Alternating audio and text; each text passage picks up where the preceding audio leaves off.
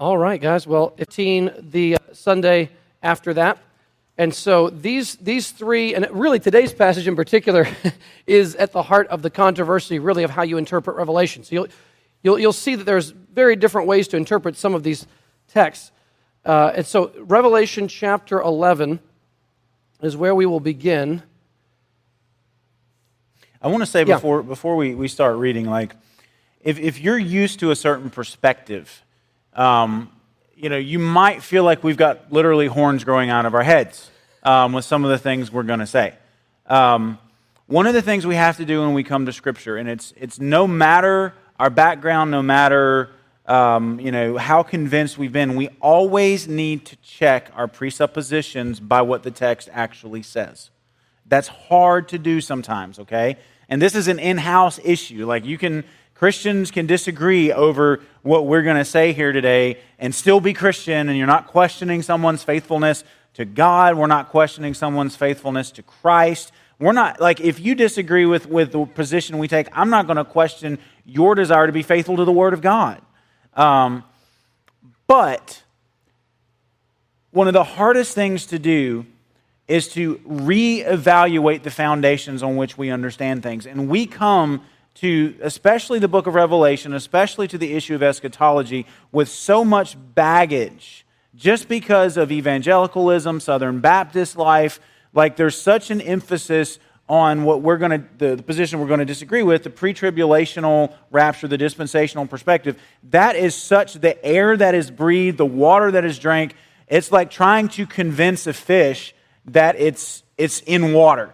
Like it's rethinking your position on this can be very tough to do, because so much of our reflex is the dispensational perspective, that we take this completely literally. This is all talking about future events and stuff like that. So we have to be willing to pull the covers up, to pull to go down deep, to pull the rug up, if you will, and actually examine the foundations and be willing to reevaluate how we approach a passage like we're going to look at in a book like Revelation. We have to be willing to do that. There are a few key issues in the Christian life that make us do that to the level that we have to do it with this. One of the biggest ones for me before the eschatology issue was the sovereignty of God and human freedom. We come front-loaded to just assume a particular view of human free will, and even when the Scriptures are shouting something different, we don't see it, because it's so easy to just rest on what we already think we know. And so when we are willing to let the Word of God truly examine us and open ourselves up to the whole of what it says, and maybe a different way of looking at it, not questioning whether or not it's true, not questioning that whether it's the Word of God, but maybe there's a better way to understand it. Okay? That's hard to do, but we've got to be willing to do that. We've got to be willing to do that with humility, with grace. And you know what? Eschatology is a very important issue, but if you don't get it 100% right, it does not affect your standing with God one bit. Okay? Like, so let there be some rest in our souls over the fact that there's going to be some disagreement. We up here might nuance a few things maybe a little differently, even though our overall position is exactly, is generally the same. Like, it's okay. Like, we have to take the heat out of this discussion. Like, we're going to be passionate and convinced about what we're going to share with you guys, but it doesn't need to be a source of like bitter contention to where we're questioning, how can you say you love the Word of God if you don't take it exactly like that? That is the last place we want to go with this. That is the wrong attitude. And so we have to check that, and we have to check our presuppositions and let Scripture rewire us if need be. So go ahead. That's excellent. And just to kind of repeat something we said last week, which is sort of the core issue of the discussion or the debate, is dealing with how symbolically or literally we take large portions of the book of Revelation. So again, what we're arguing is when you're reading history in the Bible, you take it literally. When you're reading the stories of Jesus in the Gospels, you take the events absolutely at face value, literally. Jesus died, he rose, all those things. But when you're dealing with poetry or apocalyptic, you don't read them with the same kind of literalism that you would read, say, a biography or a history or something like that. And knowing the genre is crucial. So often we want to read Revelation like it's written like Matthew, Mark, Luke, and John, like with the same kind of direct literalism that you would expect. And so you end up getting very strange readings if you do that. But again, we're arguing that the first verse of Revelation uses 3 or 4 phrases from Daniel 2, reminding us of highly symbolic visions as Daniel starts his book. You remember the 7 spirits of God are symbolic for the Holy Spirit. The 2-edged sword coming out of Jesus' mouth is a symbol for the power of the word of Jesus. The 7 lampstands represent the 7 churches. The 7 stars, the angels, the lion and the lamb both represent symbolically Jesus. The 144,000, I argued, I know this is more controversial last week, I argued the 144,000 is symbolic for the true people of God. And that's really contested, and today is no less contested. So again, the beginning of the passage starts off, let me reread the beginning. Then I was given a measuring rod like a staff, and I was told, rise and measure the temple of God and the altar and those who worship there, but do not measure the court outside the temple. Leave that out, for it is given over to the nations, and they will trample the holy city for 42 months, and I will grant authority to my 2 witnesses, and they will prophesy 1,260 days clothed in sackcloth. These are the 2 olive trees and the 2 lampstands that stand before the Lord of the earth. Now, just those first 4 verses, lots of controversy here. So the more literal reading is just obvious. Like you're talking about a literal temple in Jerusalem, and you're talking about 2 human beings, 2 men who are kind of like Moses and Elijah figures, who prophesy for 3.5 years or 1,260 days, and they are like 2 olive trees or 2 lampstands before the Lord. And you can take that very literally. The Lord has measured the temple, the outer courts are trampled by the Gentiles, and you can take, not to lose everybody, the partial preterist view, this is the view of the post-millennialist, they would say that this already happened. Remember, almost everything in Revelation has already happened. So they would say this happened in 70 AD when, for about 3.5 years, Jerusalem was sieged during the Jewish war, and they trampled it. The Gentiles trampled the city underfoot, and everybody was basically killed and put out of their misery at that time. That's one reading of it. I think it's probably the least likely, but that is one reading of it. The other reading is the more dispensational future view, which is that during the 7 years of tribulation, for 3.5 of those years, exactly what you hear is going to happen literally in Jerusalem.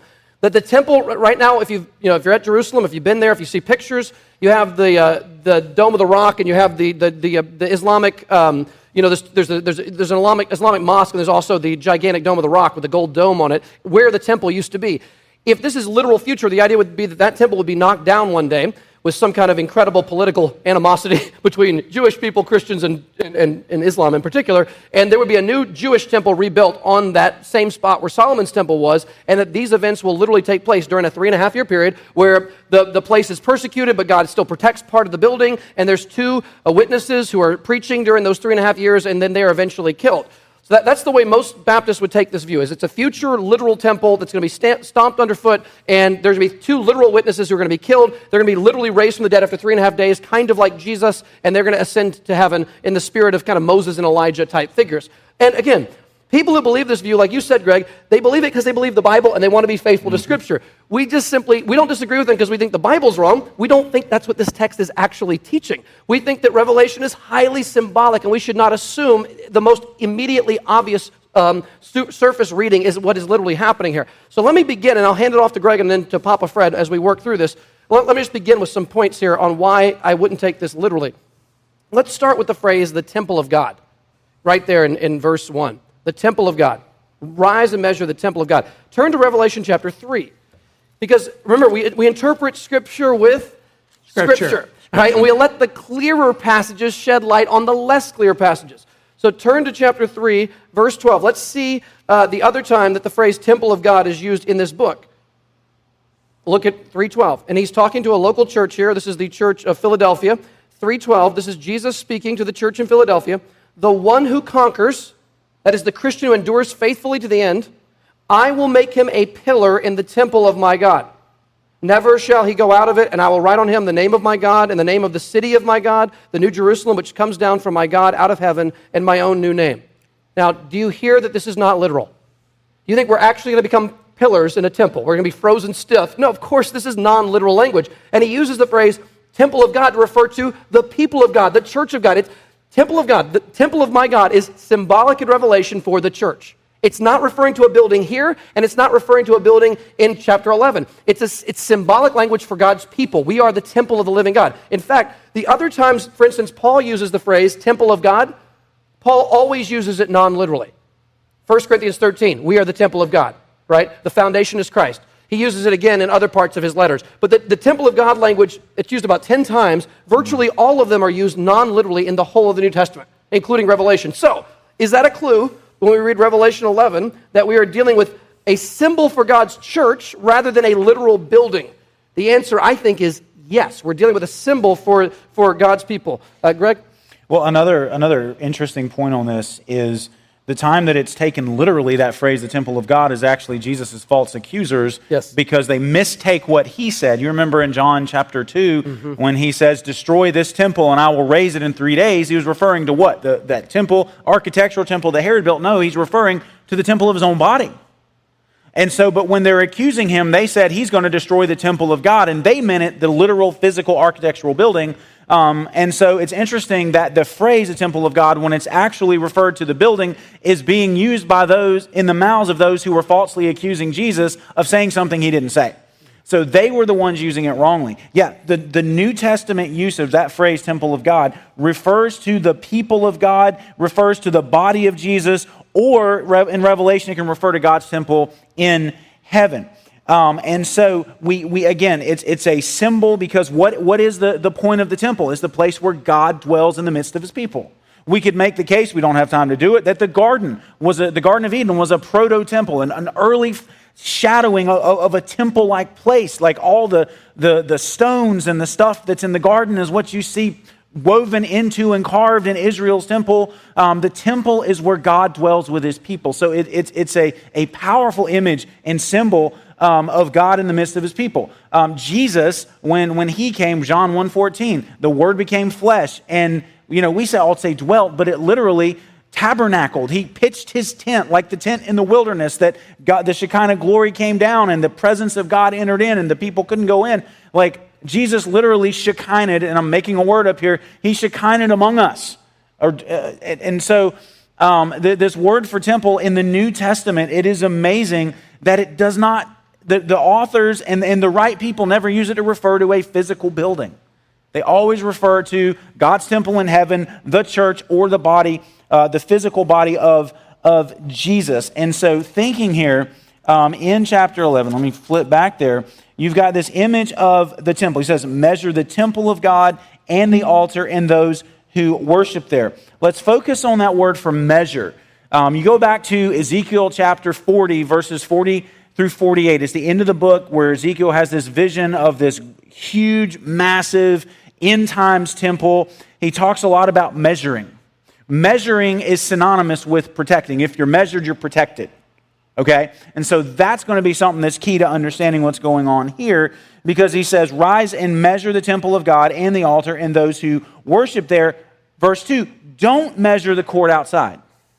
So whatever is being measured is protected by God. Whatever is not being measured is not protected by God. And this is where we have to be very, very careful here, because again, I think once we say this, hopefully it'll at least seem plausible, but it's going to sound crazy on the surface because, again, we're not used to thinking or speaking like this. The part that's measured is a reference to God's spiritual protection of his people. It's God protects his people spiritually through great suffering, through great persecution, and even through death. And see, if we keep the rest of the New Testament in mind, let Scripture interpret Scripture, the clear parts, the unclear parts. Look real quickly at Romans chapter 8. We know these verses, and some of the verses we're about to read are some of the most precious verses in our Bibles to us, and they should be. But they're also laying down a principle for understanding something of how God works in the midst of our suffering. Start with verse 35. Who shall separate us from the love of Christ? Shall tribulation or distress or persecution or famine or nakedness or danger or sword? As it is written, for your sake we're being killed all the day long. We're regarded as sheep to be slaughtered. Pause. All the stuff he just said, will any of this separate us from God, is all stuff that happens to our bodies, the external part of us, the physical part of us. Okay? Can anything that happens to our bodies separate us from the love of God? He even goes on to say it seems like we're just sheep for the slaughter.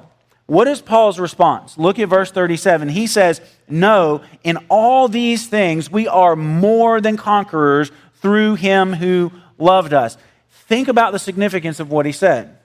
You can get absolutely destroyed physically and still actually be the one winning the victory.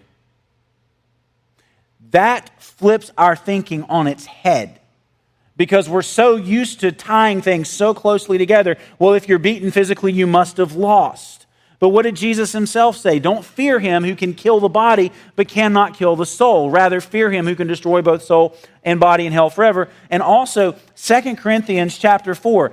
Jerry quotes this all the time, and for good reason.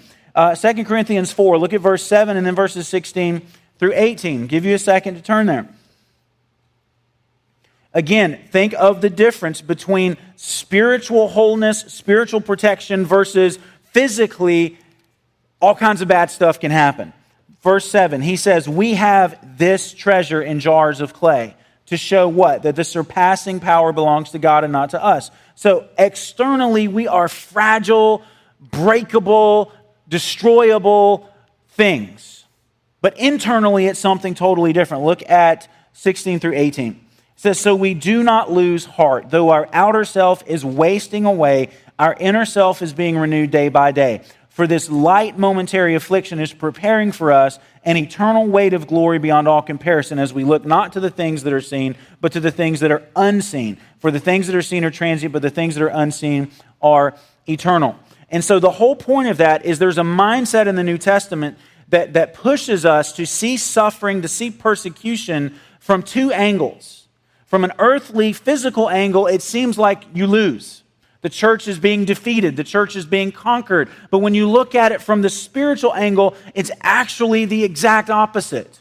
All the hardships we're going through are actually preparing something far greater for the future. When we suffer, when we die for the gospel, for our faithful witness to Christ, we're actually overcoming the enemy. Even though he's killing us, we're actually defeating him. And so that's the mindset we have to bring when we read Revelation 11, because again, you've got one part that's protected, the spiritual part. The physical part is the court outside that's not protected, corresponds to our bodies. Do not measure the court outside, leave that out, for it is given over to the nations. They will trample the holy city for 42 months. And again, the holy city, like what in the world, the holy city? We're talking about the temple. But if you go all the way to Revelation, we're not going to turn there right now. You go to Revelation chapter 21, the holy city is called the people of God, the bride. And so you start to see, and this is why we said before, the symbols and the images, they mix up in Revelation. We're not meant to try to draw what we're seeing because it would be a freakish, weird-looking thing. All of it's true at the same time from different angles. The city and the temple are the people. Okay, at the same time. And we've got to let Revelation say that to us. Thoughts? Yeah, so I really do think that if you're hearing this for the first time, you may go, okay, I can see that the principle is biblical, but I'm not sure I'm all the way convinced yet. And listen, I would say stick with us for a while because I think this is one of those arguments that cumulatively grows more persuasive the more you hear, the more you look at this. But here's what I'd say. The next 3 weeks, we're doing 11 today, 12 next week, and 13 the next week. These 3 chapters are all symbolic visions of this same exact reality. So chapter 11 uses 2 different symbolic visions to describe the persecution and the protection of God's people. One is the temple is both measured and protected, but the outer courts are trampled for 3.5 years. That's a sign of God protecting spiritually his church while they're being persecuted. The next metaphor or symbol in the same chapter is 2 witnesses. We're going to argue these 2 witnesses also represent the whole church. You're going to say, what? Where's that? Well, we'll argue for that in a second. The 2 witnesses represent the church. And guess what? The 2 witnesses are hated, persecuted, but they're also protected and successful, and they're killed but yet resurrected. So you have, again, the symbol of the church faithfully witnessing to God, but also being persecuted, but also triumphing despite persecution. Then chapter 12, for next week, you have the church now spoken of as a woman giving birth to Jesus. And the woman is chased by the dragon into the wilderness, being persecuted. Who is the woman? It's the people of God. It's the church of God. We flee into the wilderness for how long? 3.5 years. When do the 3.5 years begin? When the baby ascends to heaven. So at the ascension, let me actually show you the verses so you don't just take my word for it. Look at 12 just to get this ahead of time so we can see this. This woman gives birth to Jesus, which represents not Mary, but the people of God. This is verse 5. 12:5. She gave birth to a male child, that's Jesus, one who is to rule all the nations with a rod of iron, but her child was caught up to God and to his throne. Clearly, that's Jesus' ascension. And the woman, that's the church, fled into the wilderness, think like the 40 years in the wilderness analogy, where she has a place prepared for God in which she is to be nourished for 1,260 days. Now, do you see? The 1,260 days, the 42 months, and the 3.5 years, and the whatever other metaphors there are for this, 42 months, these metaphors, the 3.5-year metaphor, when does it begin in Revelation? At the ascension of Jesus. I mean, I don't know how else it could be said. Verse 5 says the boy is caught up to heaven. The child is caught up to heaven. That's the ascension of Jesus in verse 5. Verse 6, then immediately, there's no time gap. There's no time gap. Jesus goes to heaven. The woman, the church, flees from persecution into the wilderness for how long? 1,260 days. This is not literal. It's referring to the entire time between Christ's ascension and the end of the persecution of the church, which is Christ's second coming. So why 3.5 years? Well, if you're here for Daniel, 3.5 years was the crucial time when that king Antiochus Epiphanes persecuted the Jews from 167 to 164 BC. It took on if I say, I mean, this is going to sound crazy, but if I say the first 2 years after 9/11 was kind of like 1776 all over again. Do you know what I mean? Patriotism was exploding after 9/11. If someone has not lived in our country and they hear me say, the first 2 years after 9/11 were like 1776, they'll think I'm talking gibberish, right? Because they don't have the cultural background. When Jews hear 3.5 years, it's like you hearing 1776. Every Jew knew about Hanukkah. They still do. They knew about the Maccabean revolt, which ended with Hanukkah, and they knew about Antiochus IV killing Jews for being faithful to God's law for 3.5 years. That's like as famous as anything you can imagine in the Jewish mind. When John picks up that language of 3.5 years, he uses it for what? The time between the boy going to heaven, Jesus going to heaven, and the entire time of the persecution of the church. Why use a symbol for 3.5 years that's going to last 2,000 plus years? The answer is not the amount of time, but the kind of time. The kind of time is what? When the bad people are persecuting God's people, and they are holding on by a thread, but God is faithful to preserve his remnant while they are being brutally treated in this world. That's what 3.5 years symbolizes in the mind of Revelation. And so when we hear about the church being trampled for 3.5 years and also being preserved, that's the church age. When we hear about two witnesses proclaiming for 1,260 days, that's the church age. And when we hear about the woman being persecuted by the dragon for 1,260 days, that's the church age. We are the woman. The dragon is Satan. He's still real in this world and aggressive. And then we'll also see chapter 13. Real quick, look at chapter 13. Remember the beast? The first 2 verses of chapter 13, he has the attributes of all the 4 beasts from Daniel 7. 10 horns, like a leopard, like a bear, like a lion. And look at verse 5. The beast was given dominion. Now, by the way, the beast starts with Rome at the time of Christ, right? The beast starts with Rome at the time of Christ, and it goes all the way till the time of Antichrist. The beast is all throughout this era. Rome and beyond. Rome and beyond. Rome and beyond. Yeah. And so look how long the beast reigns. Verse 5. And the beast was given a mouth uttering haughty and blasphemous words, and it was allowed to exercise authority for how long? 42 months. That's 3.5 years. This is symbolic language. It's not literally half of a 7-year period of tribulation. It's a symbol for the entire church age. So follow me here on this. This is so crucial to the argument. Chapter 11 gives us 2 symbolic visions of the church being persecuted and protected for 3.5 years, the church age. Chapter 12 gives us another symbolic vision of the church being persecuted and protected for 3.5 years, the church age. Then chapter 13 gives us another picture of the church being persecuted and protected for 3.5 years. And these are all different camera angles of the same thing. Revelation is not teaching any kind of radically new doctrine. This is kind of basic stuff. We are persecuted and protected by a sovereign and good God, while Satan and the beast and false prophets are trying to target and hurt God's people. And so that's 11, 12, and 13 is telling the same story from 3 different portraits or 3 different camera angles. And let's jump back to chapter 11 to these 2 witnesses. One thing that as I was listening to these guys, there's another word that I want to interject, and that's called an allusion or an implied or indirect reference. 4 books, Daniel, Ezekiel, Zechariah, and Psalms account for about half these allusions. They aren't direct allusions like Greg mentioned, the Ezekiel, measuring the temple. Goodness gracious, that took, 8, 9 chapters, almost to the end of the book.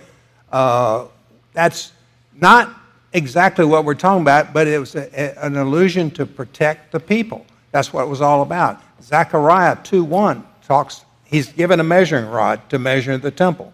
Again, it's not a direct reference, but it's an allusion. It's an indirect reference. So all of Revelation goes back to the Old Testament for its references. Yes. So let me back up what Fred's saying there. Look at the witnesses real quick. Verse 3. I'm going to try to argue these witnesses are the church. Verse 3, and I will grant authority to my 2 witnesses, and they will prophesy for 1,260 days, clothed in sackcloth. That symbolizes mourning. Verse 4, these are the 2 olive trees and the 2 lampstands that stand before the Lord of all the earth. Okay, turn to chapter 1, verse 20. I think Greg mentioned this last week, but look at 1:20 of Revelation, the last verse of chapter 1. Now, if I can remind you what Greg said last week. When Revelation tells you what a symbol means, you're fortunate, because it doesn't always happen. But when John explicitly says, this stands for that, we better take notice. John tells us that lampstands are not physical lampstands. They have a symbolic value. Look at 1:20. As for the mystery of the 7 stars that you saw in my right hand, and the 7 golden lampstands, the 7 stars are the angels of the 7 churches, and here it is, the 7 lampstands are the 7 churches. Lampstand represents church in Revelation. This is very important. So when John says lampstand, we should immediately know, he told us in 1:20, lampstand is symbolic language, not for a literal menorah. It's symbolic language for a church, for the church. And so when we go to chapter 11, we have 2 witnesses who are called the 2 lampstands. We should already be thinking this is symbolic for the church. Greg, can you pick it up there? Yeah. So I'll grant authority to my 2 witnesses, and they will prophesy for the 1,260 days. 2 olive trees, 2 lampstands standing before the Lord of all the earth. A couple of things. I mean, on the surface of it, it should be obvious. There's no the use of simile here, like they're like 2 olive trees or they're like 2 lampstands. They are these things. So this is why we say let the symbolism have the day on this, because otherwise we have to picture these 2 real human beings who in some weird freakish way in the spiritual realm are both olive trees and lampstands at the same time. And breathe fire. Something to keep in mind in Revelation, okay, is the stuff that comes out of mouths is always symbolic of power, to speak truth, to kill, to injure, to make sick. What comes out of mouths in Revelation is not to be taken literally, but to communicate the power of words, the power that is inherent in the things that we say. Because what are these two things that are mentioned? They're 2 witnesses.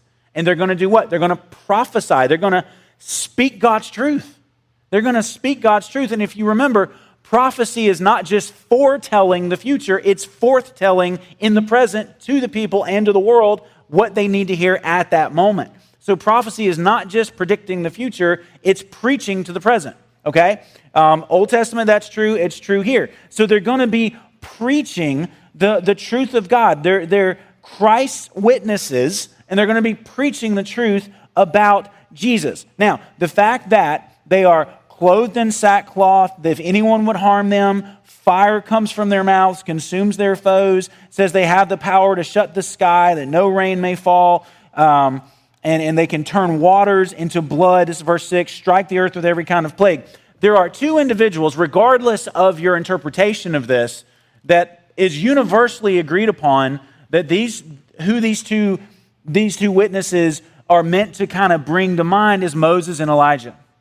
Because what did Moses do? If you think verse 6, God through Moses struck Egypt with the plagues, turning water to blood and all of that. And what did Elijah do? He said, it's not going to rain for 3.5 years. And it didn't rain for 3.5 years. He called fire down from heaven to consume the soldiers that would come, and then the burnt offering when he contested with the prophets of Baal. But here's something interesting. Kevin DeYoung pointed this out. I knew Elijah in the 3.5 years, the prophet, it's not going to rain. Did you know in Numbers 33, as Israel was led by Moses, do you know how many stopping points they had on the way to the promised land from Egypt?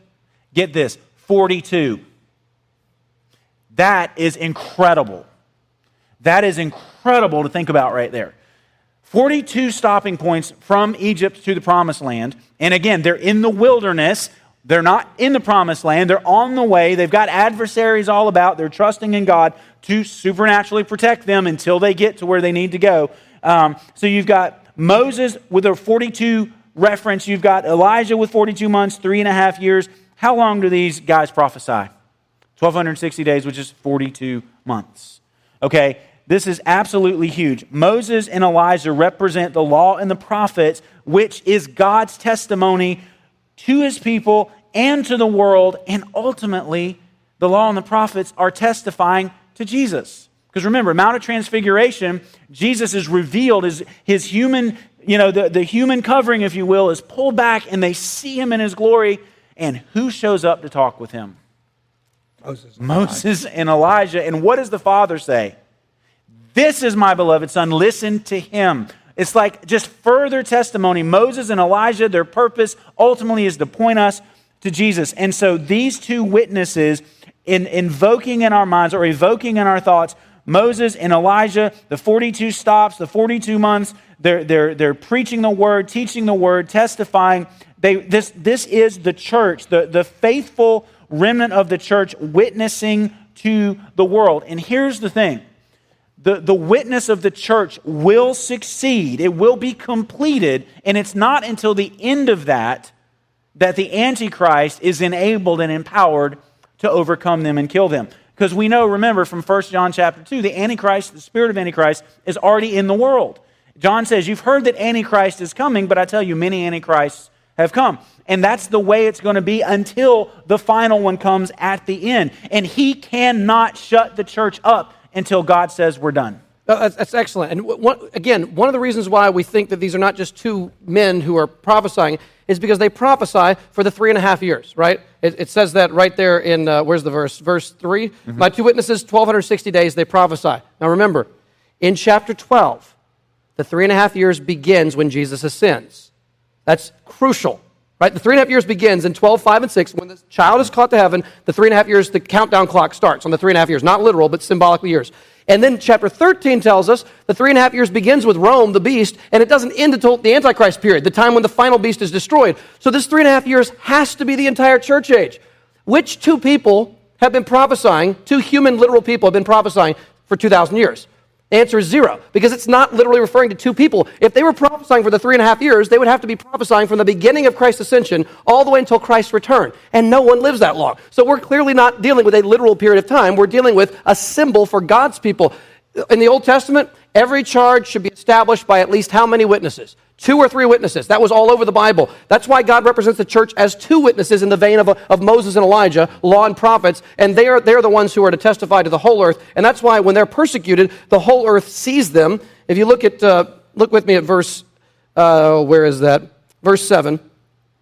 And when they have finished their testimony, the beast that rises from the bottomless pit will make war on them and conquer them and kill them, and their dead bodies will lie on the street of the great city that symbolically is called Sodom and Egypt, where their Lord was crucified. And for 3.5 days, some of the peoples and tribes and languages and nations, some from the peoples and tribes and languages and nations will gaze at their bodies and refuse to let them be placed in tombs, and those who dwell on the earth will rejoice over them and make merry and exchange presents, because these 2 prophets have been a torment to those who dwell on the earth. But after 3.5 days, a breath of life from God entered them, and they stood up on their feet, and great fear fell on all those who saw them. So again, using highly symbolic language, we had 3.5 years, the church age. What's this 3.5 days? That's different. These 2 witnesses are killed, and their bodies lie on the street of Sodom, Egypt, Jerusalem, this symbolic way of speaking about fallen humanity that hates God. Clearly symbolic language. He says symbolic.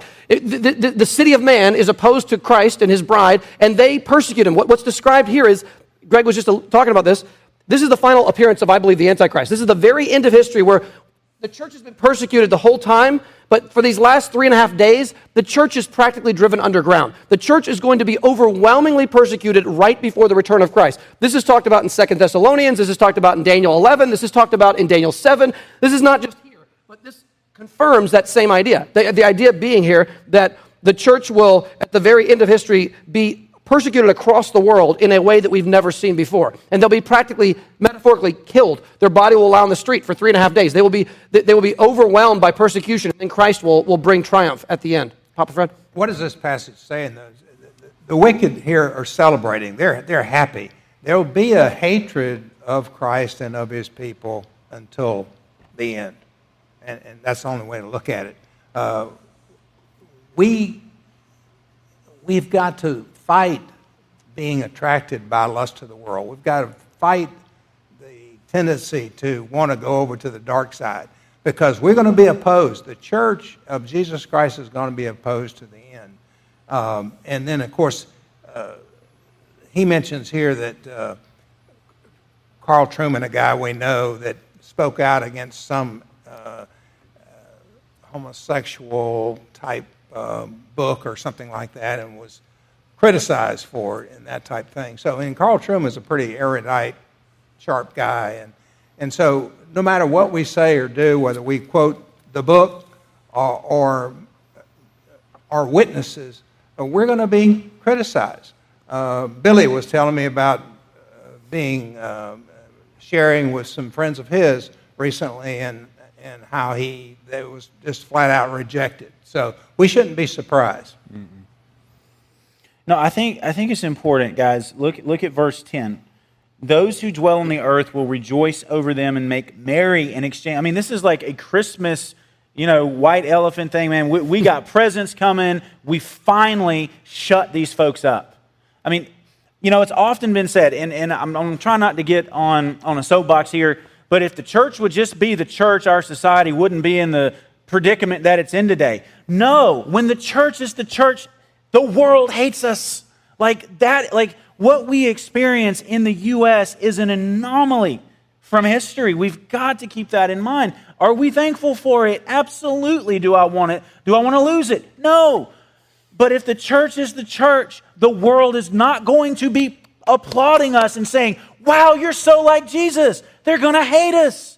They're going to want to shut us up. They're going to want to get rid of us. And when whatever it is, the protection that God removes, because God knows when our testimony is done, they are going to come all guns blazing to do everything they can to shut the church up and get rid of the church. So if we're going to be faithful to God, we should expect persecution and be surprised by acceptance. That is so huge when it comes to this. The world is going to be happy. They're going to feel relieved when the church is conquered by the beast. Okay? Just to give a sneak preview here of the future. So when you hear about the Battle of Armageddon, I believe this is symbolic language for this same moment. This is when the world is tricked by Satan into all teaming up together to come against the city of God. It's not referring to an actual battle in Megiddo, northwest of Jerusalem. But we're not talking about that. When it says that the blood will flow hundreds of miles in one direction up to a horse's bridle, that's not literal language. That's ridiculous. I mean, I'm not making fun of someone who takes it literally, but to think of blood like that is not what John's getting. Is this apocalyptic literature? It's describing to the world gathering around Jerusalem using metaphorical language to describe the world opposing the church, and that the idea that the whole world teams up against the church is this last 3.5 days when the 2 witnesses are killed, or when the woman is nearly killed by the dragon, or when the mark of the beast shows up and the beast is attacking anyone who doesn't have that mark. These are all symbols saying basically the same thing, which is at the very end of history, when Antichrist arrives, the church will be brutally treated by the world, and at the last second, Jesus will arrive. He will kill the man of lawlessness with the breath of his mouth. He will bring to nothing the appearance of his coming, and the kingdom of this world will become the kingdom of our Christ. He will flip it around in a moment, and what looks like a total loss will turn into complete victory. Yeah, it's important too to understand. I've already kind of mentioned this, but this is going to tie into when we actually talk about the millennium. That this isn't unrelated. Satan is restricted to a large degree right now. Jesus said in John chapter 12, the famous passage, "And I, when I'm lifted up, will draw all people to myself." Immediately preceding that, Jesus says, "Now is the judgment of this world. Now is the ruler of this world cast out," exorcised. So at the cross, in the resurrection and ascension, in a sense, Jesus exorcised Satan from the world. Like when he cast demons out of people, in a sense, he cast Satan out of the world. Now, we know that's not a complete removal. Why? Because Satan's still here. But something fundamental happened at the cross, resurrection, and ascension, such that the gospel can now go to every nation, and Satan can no longer keep the nations in darkness, no matter how hard he tries. Why do you think, of all the religions, that Christianity is always the one that most governments don't want coming in? Because Satan is doing everything he can to keep the gospel out. He's doing everything he can, and he knows that for now he's impotent.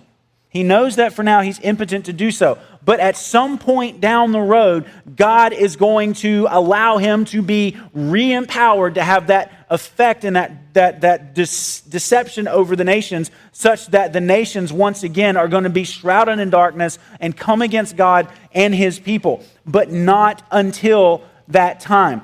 Again, Satan is at work in the world. The spirit of Antichrist is in the world, but they are being restrained until the very end when they're let loose to give it everything they got, and then even that ultimately will fail and bring about the second coming of Christ. Greg, we talked about that in our table discussions Thursday night, Colossians 2:15. He disarmed the rulers and authorities and put them to open shame by triumphing over them in them. Yes, and again, this is jumping ahead to a later discussion toward the end of the summer, but the idea that Satan is in some real sense bound right now. Jesus says you can't plunder a strong man's house until you what?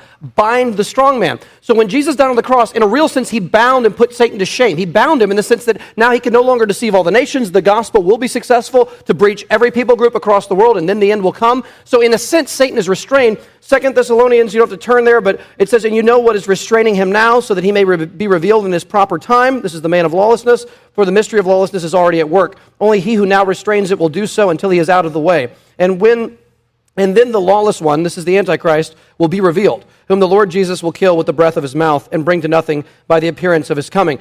But do you hear that? Satan is wanting to bring the man of lawlessness out right now. He wants him to be on the scene right now. But there's something restraining him. What it is a debate. But there's something restraining, and ultimately it's God, is restraining this Antichrist figure. The ultimate persecution of the church is being held at bay. And there's a day coming when the restrainer is going to be taken out of the way by God. And when the restrainer is removed, then Satan will inspire this Antichrist figure to bring that ultimate 3.5-day death, that ultimate Armageddon where the whole world is around the church and persecuting it. That moment is in the future, and Satan's nipping at the heels to get that moment to come. He wants that moment now. Satan is being restrained, and eventually that moment will come to pass. And in that sense, his restraint will be removed for a brief period, and then the final judgment will arrive on the scene at that time. Okay, we are almost done. Let's go back to Revelation 11 and just kind of wrap up here. There's a lot more that could easily be said here, but let's look at the very end of the chapter. Remember how we've been arguing that in this book, the world ends a lot of times because we circle back around, we recapitulate. Here the world ends in chapter 11 very clearly. We reach the end of the world, 11:15. Every time you reach a seventh, you reach the end of the world. The seventh seal, seventh trumpet, seventh bowl always takes you to the end of the world. Let's see this one, 11:15. Then the seventh angel blew his trumpet. This is the last trumpet. And there were loud voices in heaven saying, the kingdom of the world has become the kingdom of our Lord and of his Christ, and he shall reign forever and ever. Does that sound like the end of the world? Yeah, it sounds like the kingdom has come. The world has become Christ's fully. He's taken over. Verse 16. And the 24 elders who sit on their thrones before God fell on their faces and worshiped God, saying, we give thanks to you, Lord God Almighty, who is and who was, for you have taken your great power and begun to reign. And it's already here. The nations raged, but your wrath came. He's already judged them. And the time for the dead to be judged, and for rewarding your servants, the prophets and saints, and those who fear your name, both small and great, and for destroying the destroyers of the earth. Then God's temple in heaven was opened, and the ark of his covenant was seen within his temple. There were flashes of lightning, rumblings, peals of thunder, an earthquake, and heavy hail. I'll just tell you, I looked this up, in Revelation, when you see lightning, thunder, and earthquake in the same verse, it's the end of the world. You can look at the other times it happens. End of 16, I think I have to look them up, but I've got them written down. But whenever you see lightning, thunder, and earthquake together, it's the end of history. So 15 to 19 of chapter 11 is the end of the world. Now, do you see why we're arguing this is the whole church age? The two witnesses in the church are trampled but protected for 3.5 years. The Antichrist is released and kills the church for 3.5 days, final persecution. Jesus comes and brings judgment. His kingdom then takes over the whole earth. The dead are judged, and now God's kingdom has taken over the world, and it ends with final judgment scene. So chapter 11 covers all of church history from the ascension of Jesus until the new heavens and new earth in miniature form. And chapter 12 will do basically the same thing. 13 will do basically the same thing. In chapter 16, the world ends again. In chapter 19, it ends again. In 20, it ends again. And then 21, it's the final new creation, no more ending again. 21 and 22 is the final state in eternity. Greg, a last comment, and can you pray for us? I'll end with what the book ends with. It says, even so come Lord Jesus. Like, we should read this and want Jesus to come back. Like, it should fuel our desire to see him for his final unveiling, his final revelation when he comes in power and glory on the white horse, ready to judge, ready to slaughter his enemies. We should look forward to that day. I think Voddie Baucham might have said that's his favorite portrait of Jesus, or one of them, because we're so used to the gentle Jesus. But when we think about the kingdom of the world becoming the kingdom of our Christ, that means Christ comes back and all his enemies are slayed, his people are vindicated, his kingdom is established, new heavens, new earth, all of that. Like that's where it gets so much better for us for the rest of forever. And so we should come to a passage like this, and we should say, even so, come Lord Jesus. And so let's pray with that in mind. Father, we thank you for your word. Wow, what a lot to take in for these few minutes. But I pray, Lord, that you will help us very seriously consider what your word says and how it intends to be read.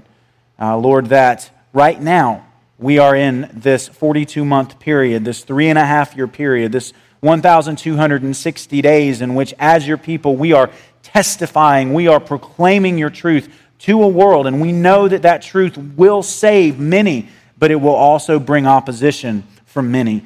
And Lord, may we be faithful until the end, because that is the theme of the New Testament. It's the theme of Revelation. He who endures to the end will be saved. This is the endurance and perseverance of the saints.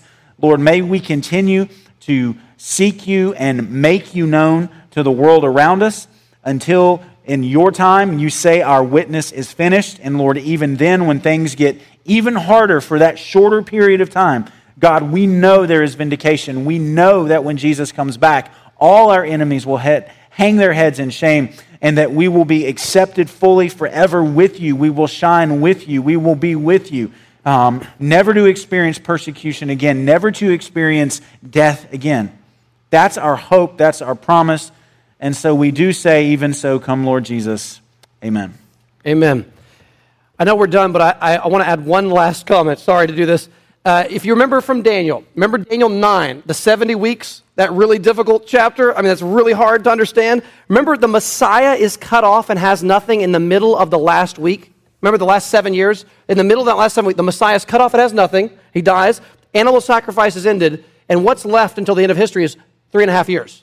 That's why we argue that's symbolic language. That last week is symbolic for the church age. That 3.5 years is what Revelation is referring to. All right, we will stop there. We'll pick up with chapter 12. Lord.